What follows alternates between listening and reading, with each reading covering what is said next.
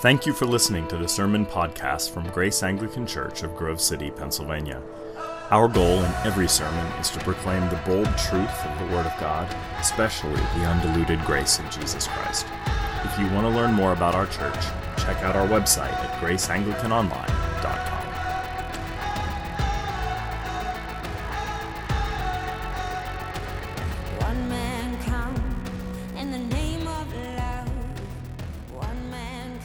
So we're preaching through Paul's letter to the Ephesians.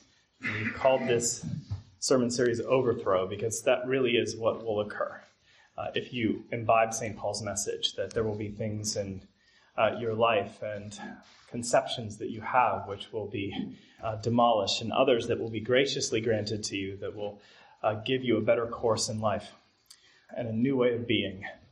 And so we're inviting God to engage in a little overthrowing today.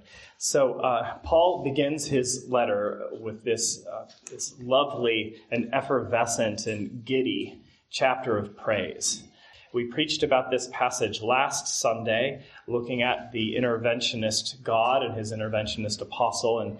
And today I'd like to use a word to describe what that intervention looks like or how it affects us. So today we're going to talk about the effect of that intervention, which can be summarized in a word that St. Paul uses 3 times right from the start, and it's blessed. Blessed. I'm going to talk about blessedness today, blessedness, and I'd like to define the term because it's become one of those overused religious terms that has almost no meaning. It's sort of white noise in the background. It's something that people just say if you're like from Alabama, right? You feel blessed. I don't know, or bless their hearts, or it's a mood boosting technique, right? Count your blessings, or it's what you say when you're praying over a McRib. You know, God bless this sandwich, which is not possible. Doesn't mean you shouldn't eat it. It's just not possible. And so it's an empty term. It's a white noise term. It just generally means sort of good wishes or good feeling, and it's pablum. It's nothing, unless you actually define it biblically, and then it's everything. It's everything. It's absolutely everything. So what does it mean? What does it mean to be blessed? To be blessed. If I can summarize the meaning in a very simple and slightly slogany term, it means this: to localize the benefits of heaven. It means to localize the benefits of heaven.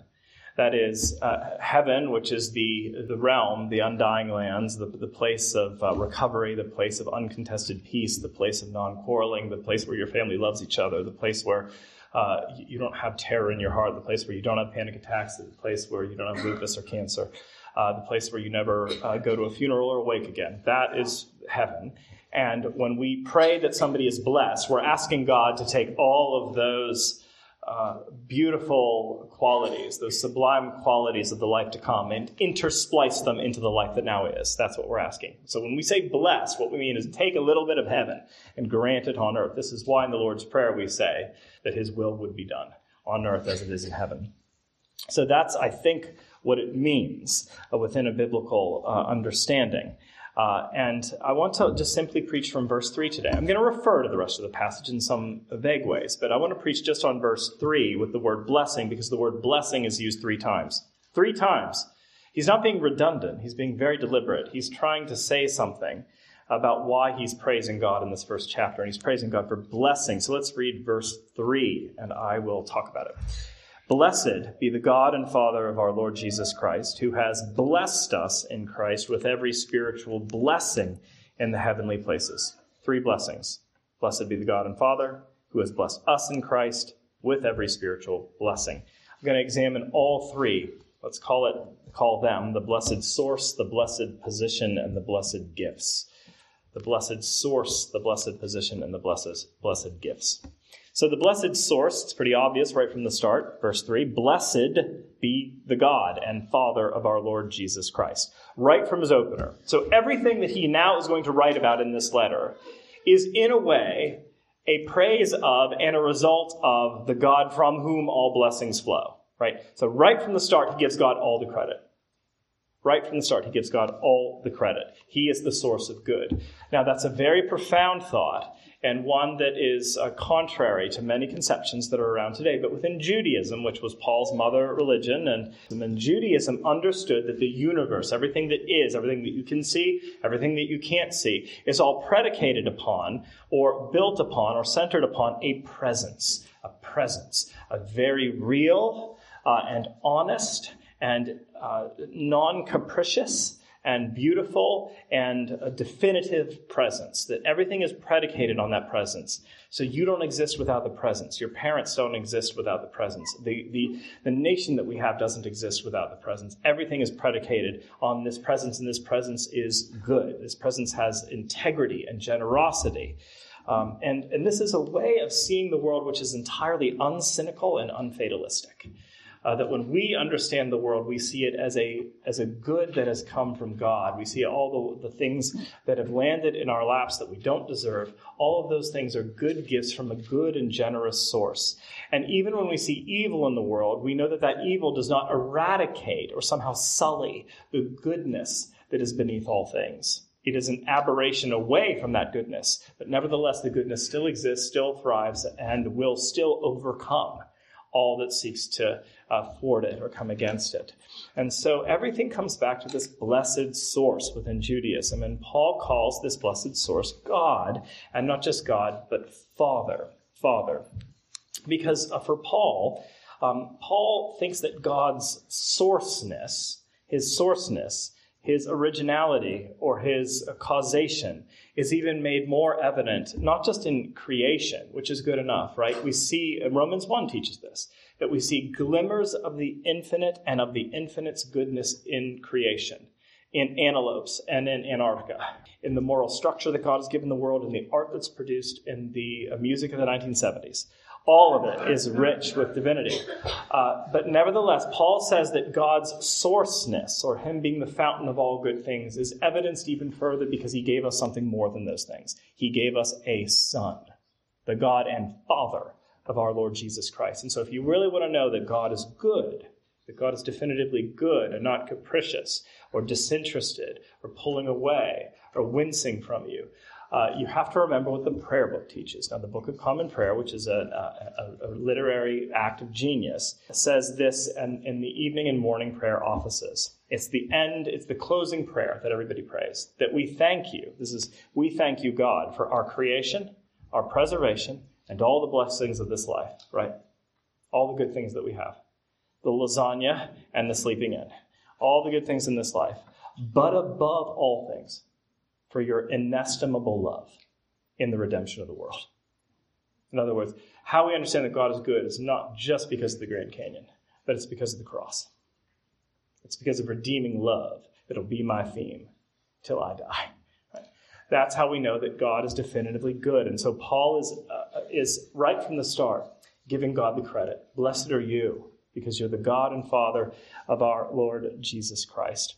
So Paul begins with this exclamation of God being blessed, the source of blessing. By the way, so do we. How did we begin this service?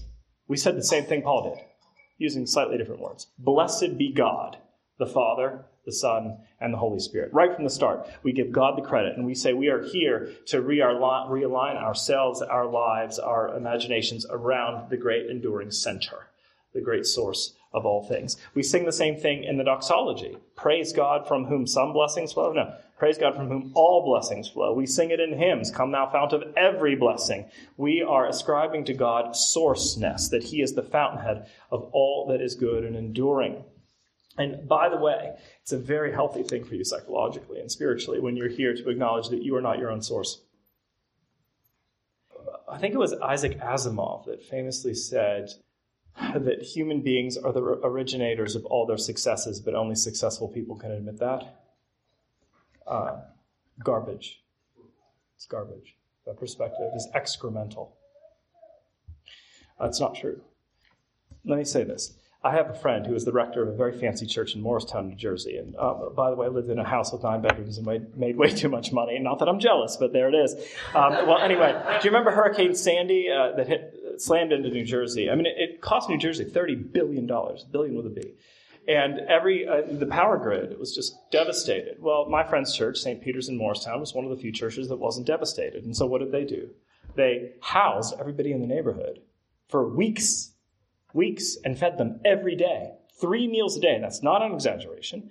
And I asked my rector friend, how did you do it? And they said, well, look, I wish I could take all the credit for this, but we were just one of the only buildings that, in which the power grid wasn't destroyed. So what else could we do? So we had lights, electricity, and everybody else brought the food and cooked it. We just happened to house it. And then she said to me, isn't it a great thing when you don't have to take any credit? It's a liberating thing not to think of yourself as a source. It's a liberating thing not to have to take credit for things that are good in your life. That doesn't, of course, diminish our labor, and labor is good, but it qualifies our labor in a humble way. It said, yes, I was able to produce some good things in my life, but if I hadn't had these 1,000 things given to me, or these 1,000 things align themselves in my life, I couldn't have produced anything. Everything ultimately goes back to the good source. Everything goes back to the good source. And that's why David, when he is gearing up for the temple in the Old Testament, says, after lots of money was collected, all things come from you, O Lord, and of your own have we given you. It's beautiful. And if you can live that way, you'll really be free to see life as a gift and not a wage. See life as a gift and not a wage. You did not earn it. You don't really deserve it, truth be told. So who cares? Just enjoy it for what it is. A sheer gift from a good source. So blessed be the God and Father of our Lord Jesus Christ. That's point one. Now point two, the blessed position. Paul continues in the passage. He has blessed us in Christ. I'm going to focus there. Blessed us in Christ with every spiritual blessing in the heavenly places. Now notice the blessed Father is a blessed sharer. He doesn't sort of contain, withhold, draw back with his own unique status as a source, but instead starts sharing the very blessedness of his ontology and nature with other people, with human beings. And not just human beings, but renegades. Renegades who said, hell no. But who, because of the inner work of the Spirit and the drawing of God, have been made strangely open to the blessed Father. So he takes renegades and makes them royalty and grants them a new position. And the new position is being in Christ. You're now bonded to, a friend with, connected to the supra-personality of Jesus of Nazareth for all time. You are connected to the God-man, and he's connected to you, and your stories are now intertwined, and they'll never be separated. And you are, and in Christ means that you are also in the place in which Christ dwells. That is, in the heavenly places. Later, Paul delves more deeply into this subject, so I won't go too much into it now. But Paul has a basic syllogism in mind here.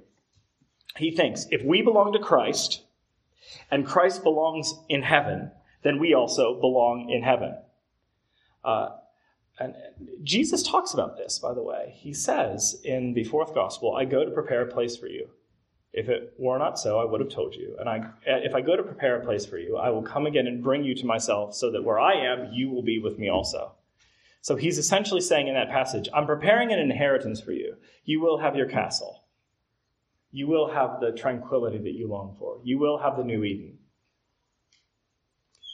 And I'm going to go make sure that it's the case. And that's where you ultimately belong, and where you will ultimately join me. Well, St. Paul is just tracing out that idea here. And he calls that blessedness. Blessedness. That we, who were once renegades and God-haters and despisers and revilers and devastated on the inside and reactive and petulant and whiny, that we are the people that God loves, as we are, and brings us into that place. Now, I think blessed is an odd term to associate with humans, given the biblical story. You may remember in the Genesis account of the fall, when we chewed the dark sacramental fruit, what happens? God does not say, blessed are you at that point. You remember what he says. It's the opposite of that. And he says it 3 times, actually. Cursed are you. Right? Now, the word curse, has this sort of notion of a hex attached to it, or kind of a dark spell. That's how we might think of it. But it means corrosion. It means that now the very things that you thought were binding you all together will now corrode. And the relationships that you have with one another, with me, with the world, are all now going to corrode because you're cursed. And God curses many things in Genesis 3. He curses the serpent first, good choice. Then he curses creation and work and relationships and men and women and all of it. It just corrodes like a Ford Focus. And I owned one, so I can say that. So that's what happens. Whenever something is cursed, it means the blessing is retreating. Yes? The blessing retreats. And when the blessing retreats and the powers of chaos start coursing through the world, things fall apart because the center does not hold. The retreat of blessing in a curse means that the world slowly becomes more and more hellish. It takes on the framework of complete rebellion and annihilation and godlessness and lovelessness and self-intoxication. That's what curse means. That's the result of curse. Well, all of a sudden now in our text, it's almost like that didn't happen. The massive U-turn, the cursed are now called the blessed. The people that were under the sword of Damocles, the threats of enduring damnation are no longer so. Now we, the very renegades, are called blessed. How? Well, because of the maroon magic of the cross. It all switched. Because at the cross, according to St. Paul in Galatians, the blessed of God, Jesus of Nazareth, became the cursed of God, so that the cursed of God, that is us, could become the blessed of God.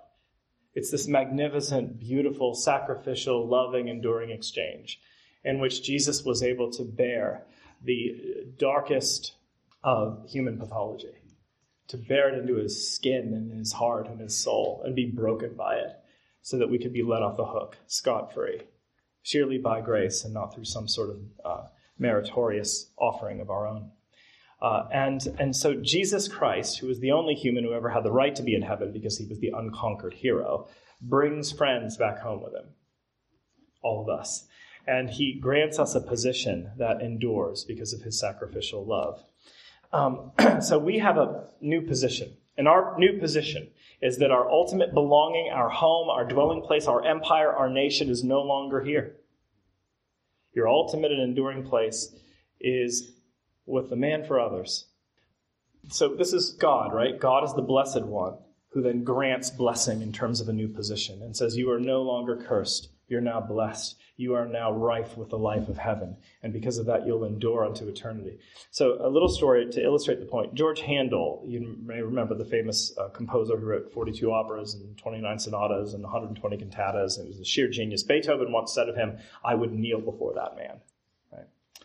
Handel ranks as one of the greatest composers in history, but he did have a very grave hardship late in life. Whenever a friend of his died, at age 56, he was past his prime. And in fact, there were little tracts that were written about him, about how he was past his prime and history needed to move on from his music. So he was depressed, he was in debt, then he had a stroke, lost the use of his right side, and he struggled very deeply to stay musically relevant and resented the fact that he was no longer relevant. But on August 22nd, 1741, Handel felt what he called, he wrote about this, a new spark, a blessed visitation. And he immediately began composing again. And 21 days later, just 3 weeks, he emerged with a 259-page masterpiece called, you may know it, Handel's Messiah. The final act, celebrates the risen Savior who shall reign forever and ever. Well, Handel inked 3 letters on the last page, S-D-G, Soli Deo Gloria, to God alone be the glory. But there's more to that story. Handel's Messiah debuted on Easter at the great music hall in Dublin, Ireland. But it wasn't a concert, it was a benefit. That inaugural performance raised, back then, $86,000, and that money was used to free 142 men from debtor's prison. The first blessing is the genius of the great man. The second blessing is setting 142 captives free. Well, that's what God does. The source of blessing, the spark of genius, the elevated one, is not content to remain elevated, but to lift everybody else up, because a rising tide lifts all boats. Well, that's what Jesus does. He comes to share the blessing. He says, I go to prepare a place for you, that where I am, you will be with me too. That's point 2. Now point 3, the blessed gifts. So we have a blessed source, a blessed position, and lastly, blessed gifts. Let's read the whole thing again. Blessed be the God and Father of our Lord Jesus Christ, who has blessed us in Christ with every spiritual blessing in the heavenly places. Every spiritual blessing. Now, when I go over to my father's house on Christmas Day with my wife and daughters, I would say that it's almost obscene, extravagant, what they do for Christmas. I believe in sort of an Amish minimalistic Christmas. They clearly have not gotten that memo. Every child has about 50 gifts to open, right? And so that's just terrific, right? Because they definitely then don't make comparisons about the Amish-style Christmas at our house. But I'd like to think of that kind of extravagance when it comes to God, because he has given us here every spiritual blessing, meaning there's more than one. Every spiritual blessing, a multiplicity of gifts. And the prologue that we've read, the entire prologue today, lists these blessings. There are many of them here, heavenly blessings that come to us from the outside. And let's just trace a few of them very briefly. Here's what is given unto us. And I will be coming back to these themes throughout this sermon series because Paul picks up the same material and delves more deeply into it as he goes. But verse 4, the gift of choice. Not our choice, because our choices are ridiculous, fickle, and almost always fraudulent. No, not ours, God's choice. The Bible says God chose us in Christ and predestined us. Now, that means that God always comes to you before you come to him. Now, we can get lost in the mechanics of this and ask all sorts of destabilizing questions and if God chooses someone. I know. Okay. Can we just skip it to just for today? Let's put a pin in that and maybe we can examine it some other day after a few martinis, but not today.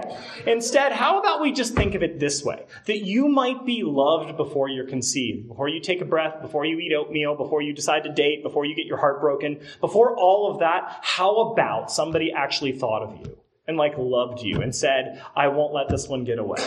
Maybe, just maybe, God's will for you is that good, that he doesn't wait for you to be ready. Instead, he's already marched in your direction. Maybe that, right? Maybe God is actually in control and maybe it's better than we think. Maybe he chose you. That's verse 4. Now verse 4 again, the gift of renovation or moral renewal. He said that he has elected us that we would be holy and blameless before him. In other words, he wants you to become a new human so you don't have to suffer like you're suffering right now. Because when we act in an anti-holy fashion, we are acting in an anti-creation fashion against the grain of our created nature. And that causes dehumanization and destabilization in our lives, and everything gets rotten when we do it. So he says, I want to cure you from that. I want to morally renovate you. And then verse 5, the gift of family. The text says, he adopted us. So we are no longer vigilantes without someone to look after us. And we're not scum. We're not immaterial. We were not a waste. We were not unplanned. Instead, we belong to the source. Then verse 7, we have the gift of pardon. Paul writes about reconciliation and the forgiveness of sins, that we are not the sum total of our deeds. Aristotle was wrong. That's not who we are. We are, in fact, defined by rampant pardon. Then there's verse 10, the gift of reconciliation, that he exists to unite all things in heaven and on earth. In other words, God wants to unmake the entirety of the fall and all the damage, not just the damage within your psychodrama, but the damage within the ocean, the damage within the world, the damage within family relationships. He wants to unmake all of it and renew everything.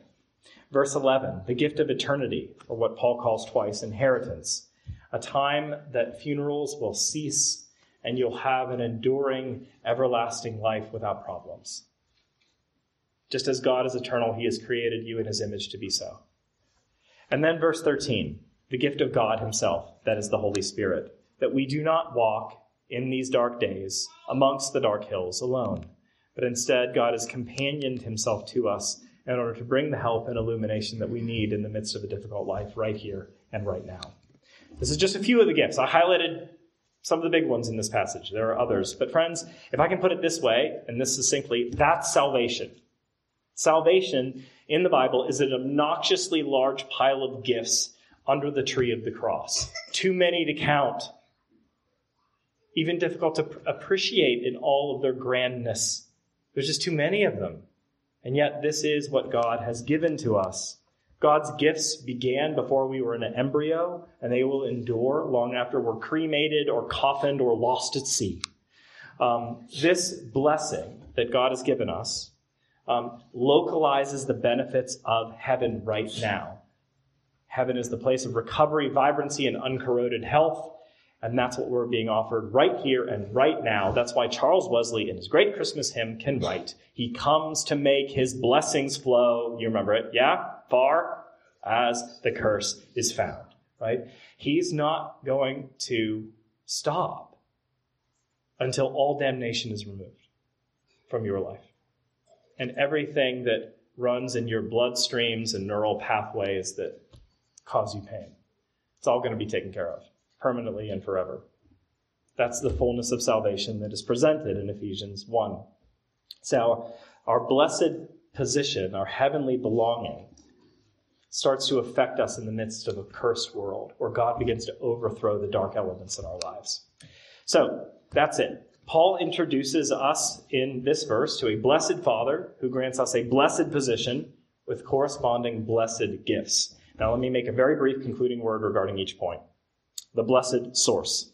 The one who matters most, the only reality which cannot erode like statues or crumble like cliffsides, is the one who is beyond our ever-changing times, beyond our reactive moments, our causes, and our distractions. He's the only one whose opinion of you actually matters because it endures. It isn't fickle. You are constructed by this source and destined to return to this source. And so much of our life right now can be understood as a journey back home to that embryonic Eden, to the place of enveloping love that never dies. You were made by this source, and you are destined to go back to this source. It'll just be a little while longer.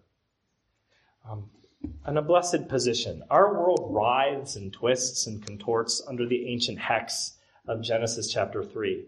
This world of hysterics is absolutely hell-bent that you experience an amnesia of sorts regarding your new position, that you forget your true home, that you forget your place of belonging. It wants you to over-attach right now, to over-expect right now, to over-commit right now, to all the things that decay, all of the shiny trinkets, the degrees, the MCAT scores, the pill popping, the new cause, the quest for the perfect man or woman, to either worship and adore yourself and your moods or to hate yourself and your moods, whatever it is.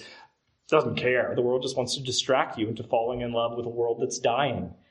The world whispers, don't remember who you are. Don't remember your source. Don't remember the one to whom you belong. Don't remember where you're going.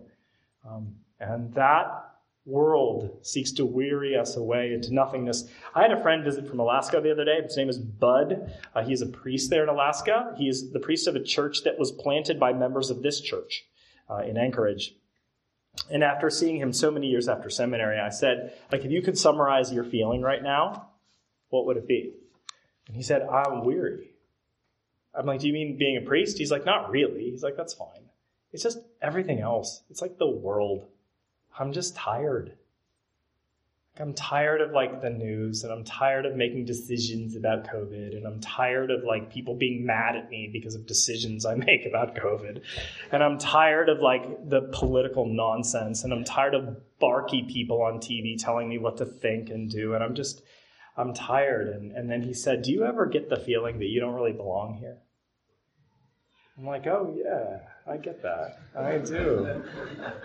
I don't like it. I mean, I love you, but it's a rough world right now, chips away at us. It's like bloodletting, takes away the very sustenance of life. Yeah, it's too hard. But part of that discomfort is the Spirit's work within you to say, you're right, this isn't really your place now. That you have a different position, a different home. So I think because of that blessed position, we're going to experience some pain as we lose our bonds here. Lastly, blessed gifts. Paul presents a wildly victorious God who has done something that we never did. He overcame and he overthrew everything corrosive through the bleeding tree of Golgotha. And he's not done interjecting his life into your life. Wherever you fail, he is there to intervene. So this is the last word today. If you've got sin, we know because of his gifts, he'll forgive it. If you've got isolation, he'll adopt you as family. If you've got moral rot, he'll make you into a new creation. If you've got insecurity about your faith and your future, don't worry. Your name's already written into the eternal gates. No one can take away those blessings. Nobody robs the house on Christmas Day. Those gifts endure. God has said so. So who can say otherwise? The blessed has called you blessed. And the tide of time will never erode that word written over your life. Amen. They took your life. They could not take your breath.